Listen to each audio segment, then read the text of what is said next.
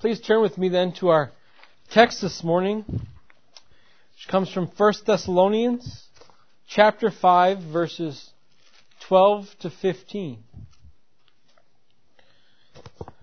1 Thessalonians chapter 5, verses 12 to 15. Hear with me then the reading of God's holy and inerrant word. We ask you, brothers, to respect those who labor among you and are over you in the Lord and admonish you, and to esteem them very highly in love because of their work. Be at peace among yourselves. And we urge you, brothers, admonish the idle, encourage the faint-hearted, help the weak, be patient with them all. See that no one repays anyone evil for evil, but always seek to do good to one another and to everyone. Thus far as the reading of God's holy word. Contempt, defined by the Oxford Dictionary, is the feeling that a person or a thing is beneath consideration, worthless, or deserving of scorn. Sadly, what is becoming more apparent to me is that this world we live in today is filled with contempt. Disdain for people, for offices, for institutions that were at one time viewed with reverence, respect, and honor. Now there is disdain for people who aren't like us, who don't think like us. We can look to examples at college campuses throughout the country now. One portion of the student body will invite a speaker in. Another portion will protest and riot just so that they can prevent the speaker from coming in and offering an alternative view on something. Others have such disdain for someone that they will try to get them fired or lose their job. They will wish evil upon them. I mean, you better be careful in this day and age in what you say and what you do in the workplace. Right? Because the slightest thing, you could be in big trouble. I recently read a story where this woman was called into HR at her job. And for the reason of doing the no good, very bad thing of wishing someone Merry Christmas during the Christmas season. That person was so offended that they were willing to go to HR and ruin that person's reputation perhaps, get them fired. All because they felt offended by what someone said. They had disdain for that message that person was giving. And although this contempt seems to be growing for as long as I've been alive, none of us are naive to think that this is anything new. Right? Contempt has always been in this world. We can think all the way back to Cain. Right? Cain had contempt. He had disdain for his brother Abel, as Abel found favor with the Lord. And it was this contempt, this disdain for Abel that was the catalyst of Cain's striking down his brother. It was contempt, it was disdain that Joseph's brothers had for him, because he was loved more than all of them by their father, which was the catalyst of them selling Joseph then into slavery, wasn't it? Yet sadly, brothers and sisters, this contempt isn't just something that they deal with and that we're free from. Right? Contempt isn't a them thing and not a Christian thing. Right? Sadly, contempt lies within the Christian faith as well. And how do we know this? Well, first we know this because Paul has to tell the saints how they are to behave in the church. He tells them how we are to conduct ourselves in verses 12 through 15 in our text today. He has to tell them to have respect, to be at peace, and to do good. This isn't something Paul would have to tell the saints if there was no issue in Thessalonica. If they were always respecting those in authority over them. If they were always at peace with one another.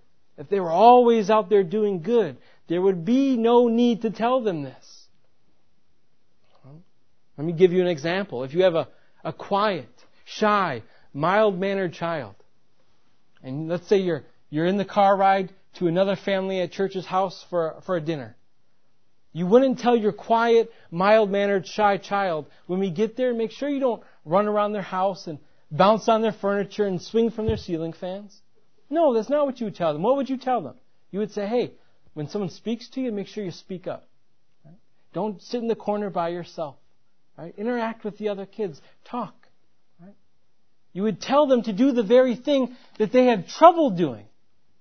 And what Paul is doing here to the saints in Thessalonica is no different. And so we see that Paul's very need to instruct them how to behave is one way in which we know that we are not free from this contempt as Christians.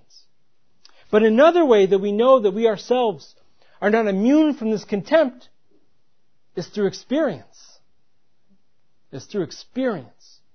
Each and every one of us here today has at some point in time in our life in the church been irked by someone in the church, right? Felt that someone in the church has slighted us.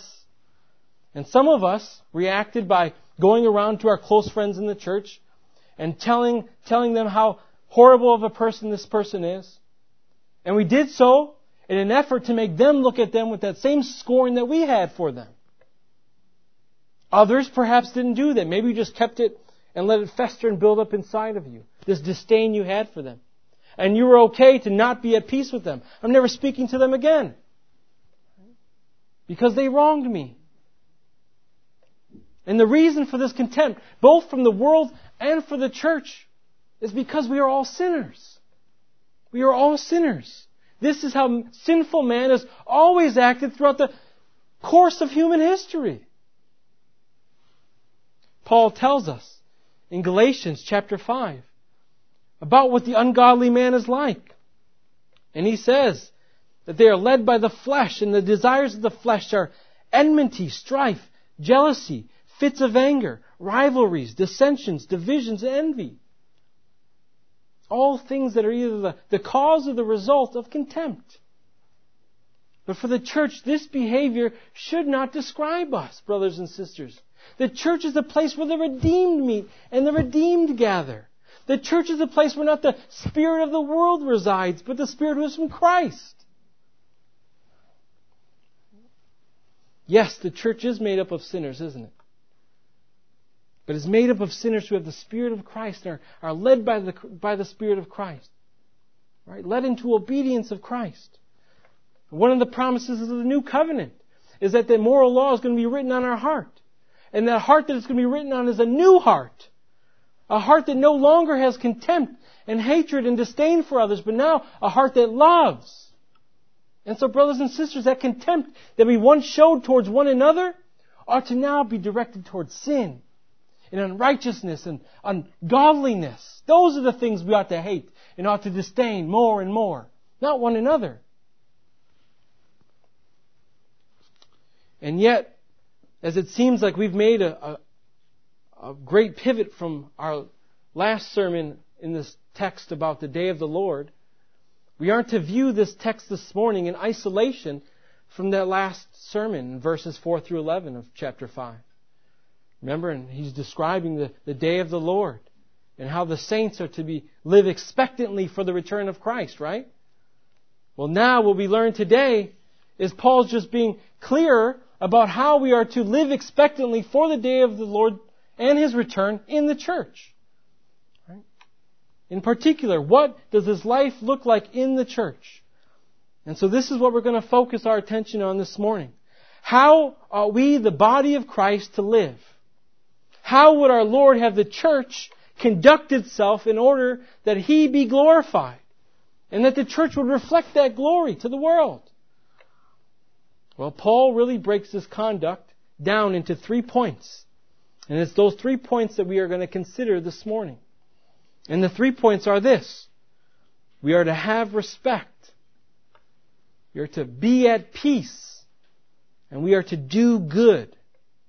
Have respect, be at peace, do good. Now, for our first point, have respect. This Greek word for respect here means to know. So in verse 12, it could be read like this. we urge you to know those who labor among you. This is the same word used in a passage like Matthew chapter 9 verse 6, where Jesus heals the paralytic man and forgives his sins. And we read that the scribes get upset with him, and Jesus replies, which is easier to say, your sins are forgiven, or to say, rise and walk, but that you may know that the Son of Man has authority on earth to forgive sins, rise, pick up your bed and go home. Right? What Jesus is saying is that you might know, that you might see and acknowledge this authority that I have. And so this is what Paul's getting at here in verse 12. He instructs us to acknowledge those who are over us, to have a high regard for them. And why is that, does Paul say? Why are we to have a high regard for those over us? Because of their labor, he says. And so we can understand why it's translated here for us in verse 12. Respect. To know them for their labor is to acknowledge or to respect them for the nature of their work. Right? That is what it is. And respect is something that is in short supply in this day and age, isn't it? Right? We see this in relationships like parents to children. Right? When I think back, my older brother and I would never, ever do or say so much of what we see children today do and say. We know better. Right? Children today, right? They throw fits in stores. They slam doors on their parents. They talk back. They call their parents by their first names even. I would never imagine to do that to my parents. Right? And that lack of respect for parents then leads into what? Then it just leads into school. Right? You have these unruly students becoming disruptive. Right? Not respecting teachers. Not respecting the principal. You know how many stories I've seen where in college campuses, policemen have had to come in and remove students who are unruly and refuse to leave the classroom. And what do you think happens? They don't respect their parents. And they don't respect teachers and principals. That bleeds out into broader society. They're going to respect no one. No respect for the police. No respect for the military. No respect for their employer, for government officials. And today this seems more commonplace than ever, I feel. Right? And what's behind this lack of respect for people in authority? It's that prevailing attitude that I will not submit myself to anybody. Right? No one's going to have control over me. Nobody's going to tell me what I can and cannot do. And so the question is, do we share that view here today? Are there any of you sitting here today that believe that same thing? No one's going to control me. I'm not going to submit to anyone. Now surely all of us, if we asked that question, would say, of course not. That's not how I feel. Of course not. But I would ask, what do your behaviors describe you as believing? What are your behaviors, children, towards parents? Is it one of submission? What is it? Adults here, is your attitude towards your employer? Is it one of submission? Or is it one of rebellion? Because this tells us what we truly feel. What is truly in our heart. For God wants us to offer submission cheerfully and joyfully. Not begrudgingly. Not dragging our feet. Because we have to understand that to refuse to submit to those in authority over us is tantamount to refusing to obey the authority of God. Because it is God who has placed these people over and above us. Their authority is derived from Him. This is what Daniel tells us. In Daniel chapter 2, as he praises the Lord for revealing to him King Nebuchadnezzar's dream, we read this.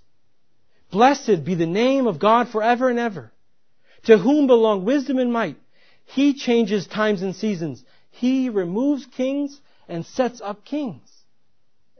We read in Romans chapter 13 verse 1, let every person be subject to governing authorities. For there is no authority except from God. And those that exist have been instituted by God. Therefore, whoever resists the authorities resists what God has appointed. And those who resist will incur judgment. I mean, we could think even about the fifth commandment. Honor your father and your mother. Right? You can't get any clearer about the command to obey those in authority over us. And so what Paul is simply saying here is that we in the church likewise are to submit to those over us in the church. We are to submit to our elders in the church. And so for anyone here who might hear this, or someone who might hear this down the road, whether you like your pastor or not, this is not sufficient reason to not submit to them in their authority. Maybe your pastor is more introverted. And you think a good pastor should be an extrovert. Someone who's out there just riling up the crowd. Right? Or maybe your pastor wears red ties and you really think a good pastor should wear blue ties. No matter what it is, none of these are good reasons for us to demonstrate a lack of honor and respect to those who are above us. This is what Paul points out. And yet, what we also must keep in mind is that while we complain about those in authority over us, especially in the churches, we complain about our pastor. Right? If we go home and tell our spouse how we could do it so much better, be aware that probably at that same time, your elders are working on your behalf. They're laboring over you in the church. And so it's hard enough that they have Satan attacking them and the outside world attacking them. It's not helpful when their own congregation seeks their downfall as well. Right? I mean, who do you think Satan casts the majority of his attention upon? Christians in general? Absolutely. But pastors more specifically. Right? Satan would love to destroy just one Christian. But you know how he can get at so many more? Is destroying one pastor. That will send reverberating effects throughout the entire church. It could cause churches to close down, to shut its doors. And so then what does Paul tell us that their labor entails that is so worthy of them being acknowledged and highly regarded? Well, Paul says that pastors are those who are over us in the Lord, and that pastors have the task of admonishing as well. You see, some of this lack of respect for ministers, I feel, is because people don't understand what ministers do. They don't understand what the ministry is. They think you just get up here and you talk for a little bit after preparing the night before for an hour or two. That's far from what the ministry is, brothers and sisters, right? Ministers give themselves to the Word. They watch over the souls of the sheep, which can be tiring. It can cause a lot of sleepless nights, a lot of worry and fret and anxiety. Right? They lead the saints by feeding them God's words. They administer the sacraments. They execute church discipline. They spend an enormous amount of time in prayer for the saints. Right? They counsel. They visit families and the sick. Many ministers are on the congregation's beckoning call, their every whim, even on their day off. When they're eating dinner with their family, before they put their heads down to go to sleep, they can get a call at any moment and have to rush out. Right? And so still, even if your pastor isn't the one that you would create and mold, if you had the ability to create and mold the perfect pastor, right? We are to respect them. We are to respect them. And we are to respect them because God has commanded it. God has commanded that we respect those in authority over us in the church, and so we do it. Yet secondly, we are to respect them because as ministers, when He exercises His authority over us in the church, He in actuality represents Christ's authority in the church. He's not exercising authority on His own accord, but authority that was commissioned to Him by God, that He was tasked with and called by the church with, and equipped for. Right? To guard the Word, to guard the hearts of the saints, to admonish all. And this is why Paul says that we are to esteem these men very highly in love because of their work. And so I ask you here today, can you say you love your pastor? Can you say you loved your pastor? I hope we can. And you want to know the best way that you can show your love for your pastor? Each and every one of you, daily, can hit your knees in prayer for your pastor.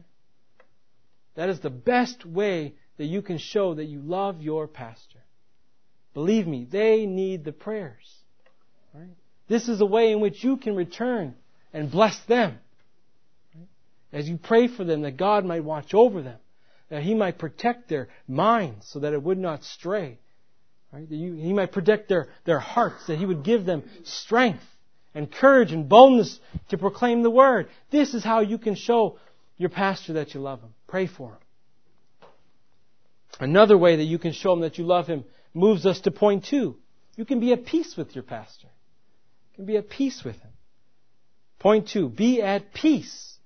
Now when Paul says in verse 13 to be at peace among yourselves, this statement is applicable to both what is said, which preceded it and that which subsequently comes after it. And so we're going to look at both of those. So first we can be at peace in the church with our pastors when we stop criticizing them and stop complaining about them and instead cheerfully follow their teaching insofar as it is faithful to the Word of God. I wouldn't get up here and tell any of you that you must follow teaching if it's an error or heretical. Right? No one's saying do that.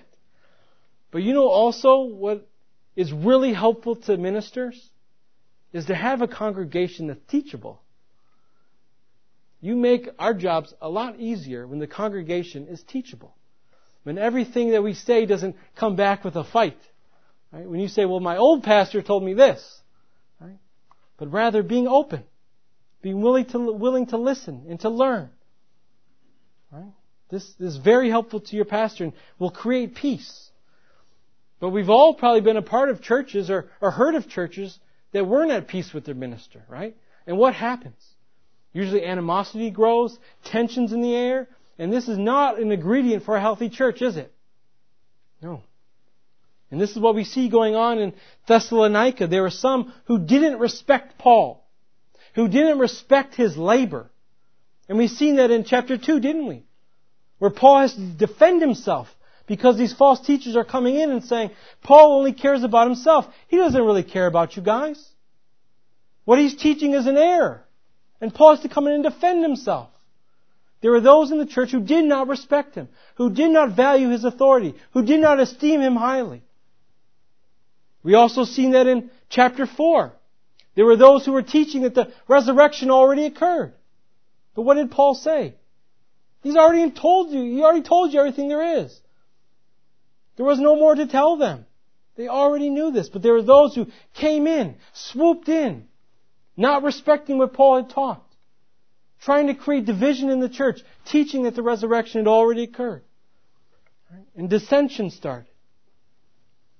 But the church shouldn't be a place of dissension. It should be a place of unity.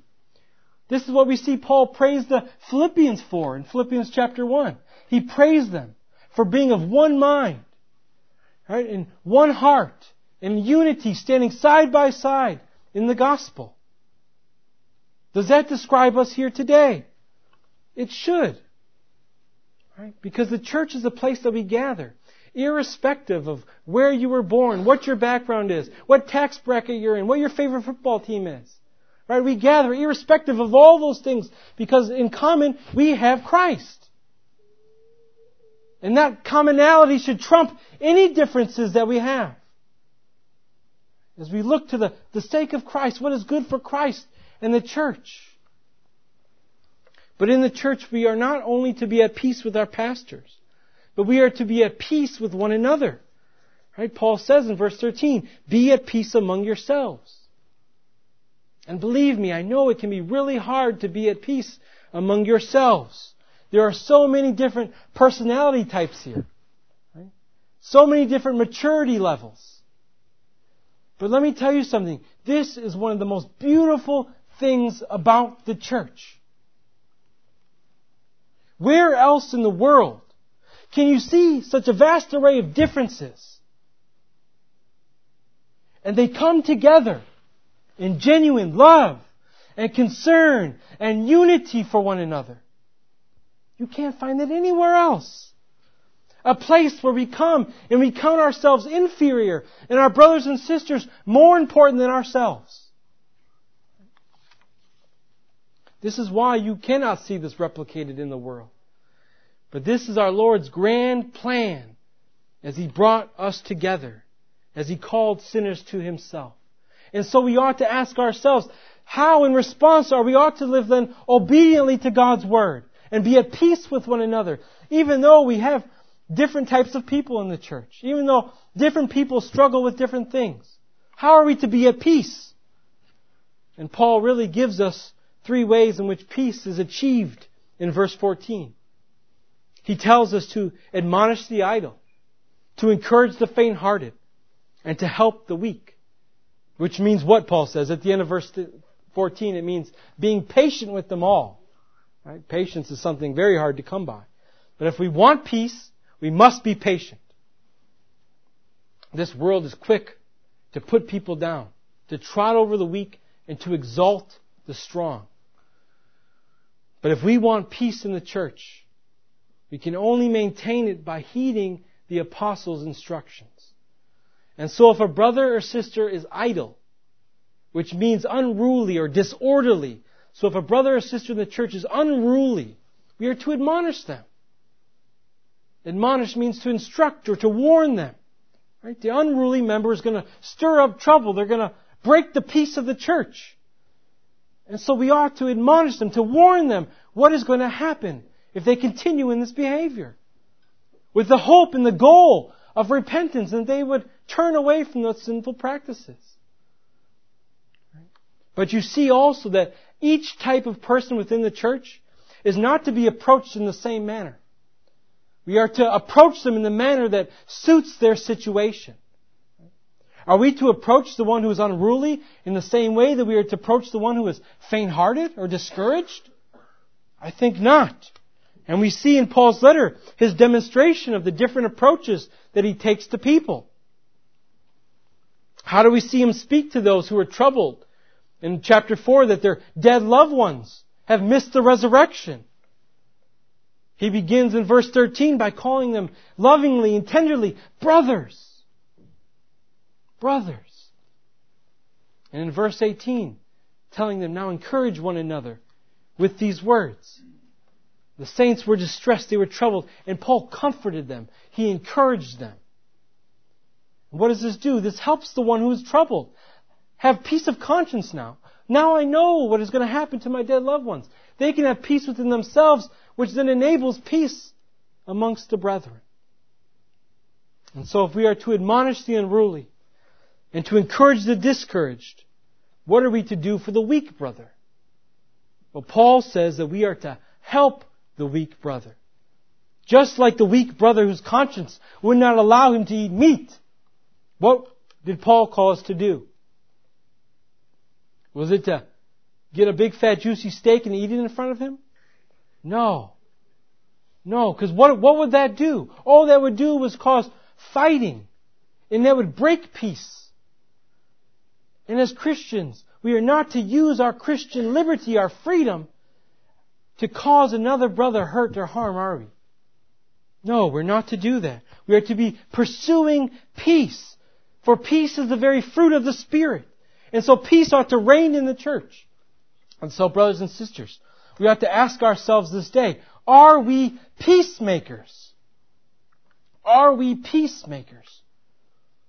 For we are told that only peacemakers will inherit the kingdom of heaven. And as that redemptive kingdom here on earth, the church, we are to reflect that heavenly peace here and now amongst ourselves. And you might be thinking to yourself, well, I know I ought to admonish the unruly and encourage the faint-hearted and help the weak, seeking to be at peace with my brothers and sisters, but I'm so impatient. I'm so impatient. These kind of people just get under my skin. But just because you are impatient doesn't mean it's okay or that we should be. For impatience breeds hostility in the church. It breaks the bond of peace and unity. And this is why Paul tells us we are to be at peace with them all. And the only way you can come to peace is by being patient. You have to be patient with the shortcomings of others, as well as knowing that others have to be patient with your own shortcomings. And yet, patience is hard to come by. Why? Because it's not natural to us. Patience is not natural to us. If it was natural to us, it would be easier. But rather, patience comes from above. Patience is a gift that God gives to us with the express purpose of cultivating peace. This is why we have patience, so that we can cultivate peace. Paul says in Romans chapter 15, verse 5, "May the God of patience and encouragement grant you to live in harmony with one another and in accord with Jesus Christ, that together you may with one voice glorify God." And so, brothers and sisters, today, if you struggle with this, if you struggle with peace and you struggle with patience, go before the Lord seeking a greater measure of both these things. Ask the Lord, and He will grant it to you, for this is His will for us, peace and patience. And so then this brings us to our third and final point this morning. As we have already seen that Paul says that the Christian's behavior in the church is to be one of respect and one where we are at peace with one another, Paul also says that we are to do good to one another. This is point 3. Do good. This is what Paul essentially says in verse 15. Look with me there. He says, "See that no one repays evil for evil, but always seek to do good to one another and to everyone." The world, the civil sphere, the broader society in which we live in is bloodthirsty. They're bloodthirsty. They love to see the one who has wronged them get theirs. And when it happens, they're high-fiving, saying, yes, they got what they deserved. Right? We love to see vengeance executed on the one who has wronged us. But should this be the behavior of the church? Those who are called to imitate Christ? No. Paul says in Romans chapter 12, verse 19 to 21, "Beloved, never avenge yourselves, but leave it to the wrath of God. For it is written, 'Vengeance is mine. I will repay, says the Lord.' To the contrary, if your enemy is hungry, feed him. If he is thirsty, give him something to drink. For in doing so, you will heap burning coals on his head. Do not be overcome with evil, but overcome evil with good." What Paul is saying to us is this. If someone shows you contempt, if someone shows you hatred and disdain, your response as a Christian is to go out of your way to show them Christian love. That is what we are called to do. When someone shows us contempt, we are to go out of our way to do good to them. And we don't do good to them for the sake of getting one up on them, or because we have to do good to those who do bad to us. But rather, this should be the inward disposition of our heart. It should be the frame of our heart to desire to love all men, created in the image of God, to seek the good of all men, whether they do good to us or evil. This is the church's calling, as Paul says in verse 15. Right? See that no one repays evil for evil, but always seek to do good. Always do good, Paul says. Always, to everyone. Not just believer to believer, but likewise believer to unbeliever. Believe me, doing good to just believers would make life a whole lot easier for us, wouldn't it? If all you had to do was make sure you were good to other Christians. Right? But that's not what we're told. Because, brothers and sisters, Christian morality transcends the building for which we meet and worship in. Right? Being a Christian and doing good is what we do and how we behave at all times and to all people and in all places. And so even if the unbeliever at work is disrespectful to you, before you try to repay them for what they did to you, ask yourself, what is my reason for serving Christ? Is it for my own glory? Because if it's for your own glory, that's the wrong motive. Those are selfish motives. Our reason for serving Christ ought to be for His glory, even if that means to our detriment. Even if that means that we have to be embarrassed or humiliated or suffer. Because this is not what Christ Himself did. This is not what Christ did Himself. His death was for us. It wasn't for Himself.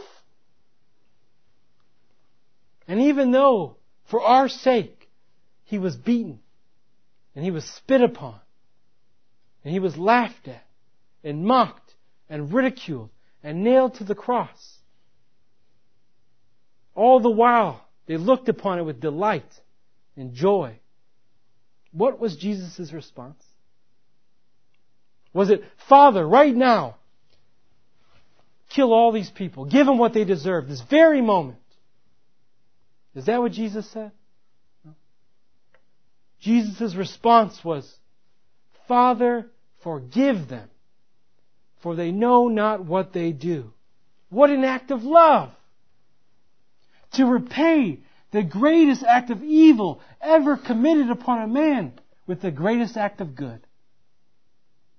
To repay the greatest act of evil with the greatest act of good. His death and the offer of salvation.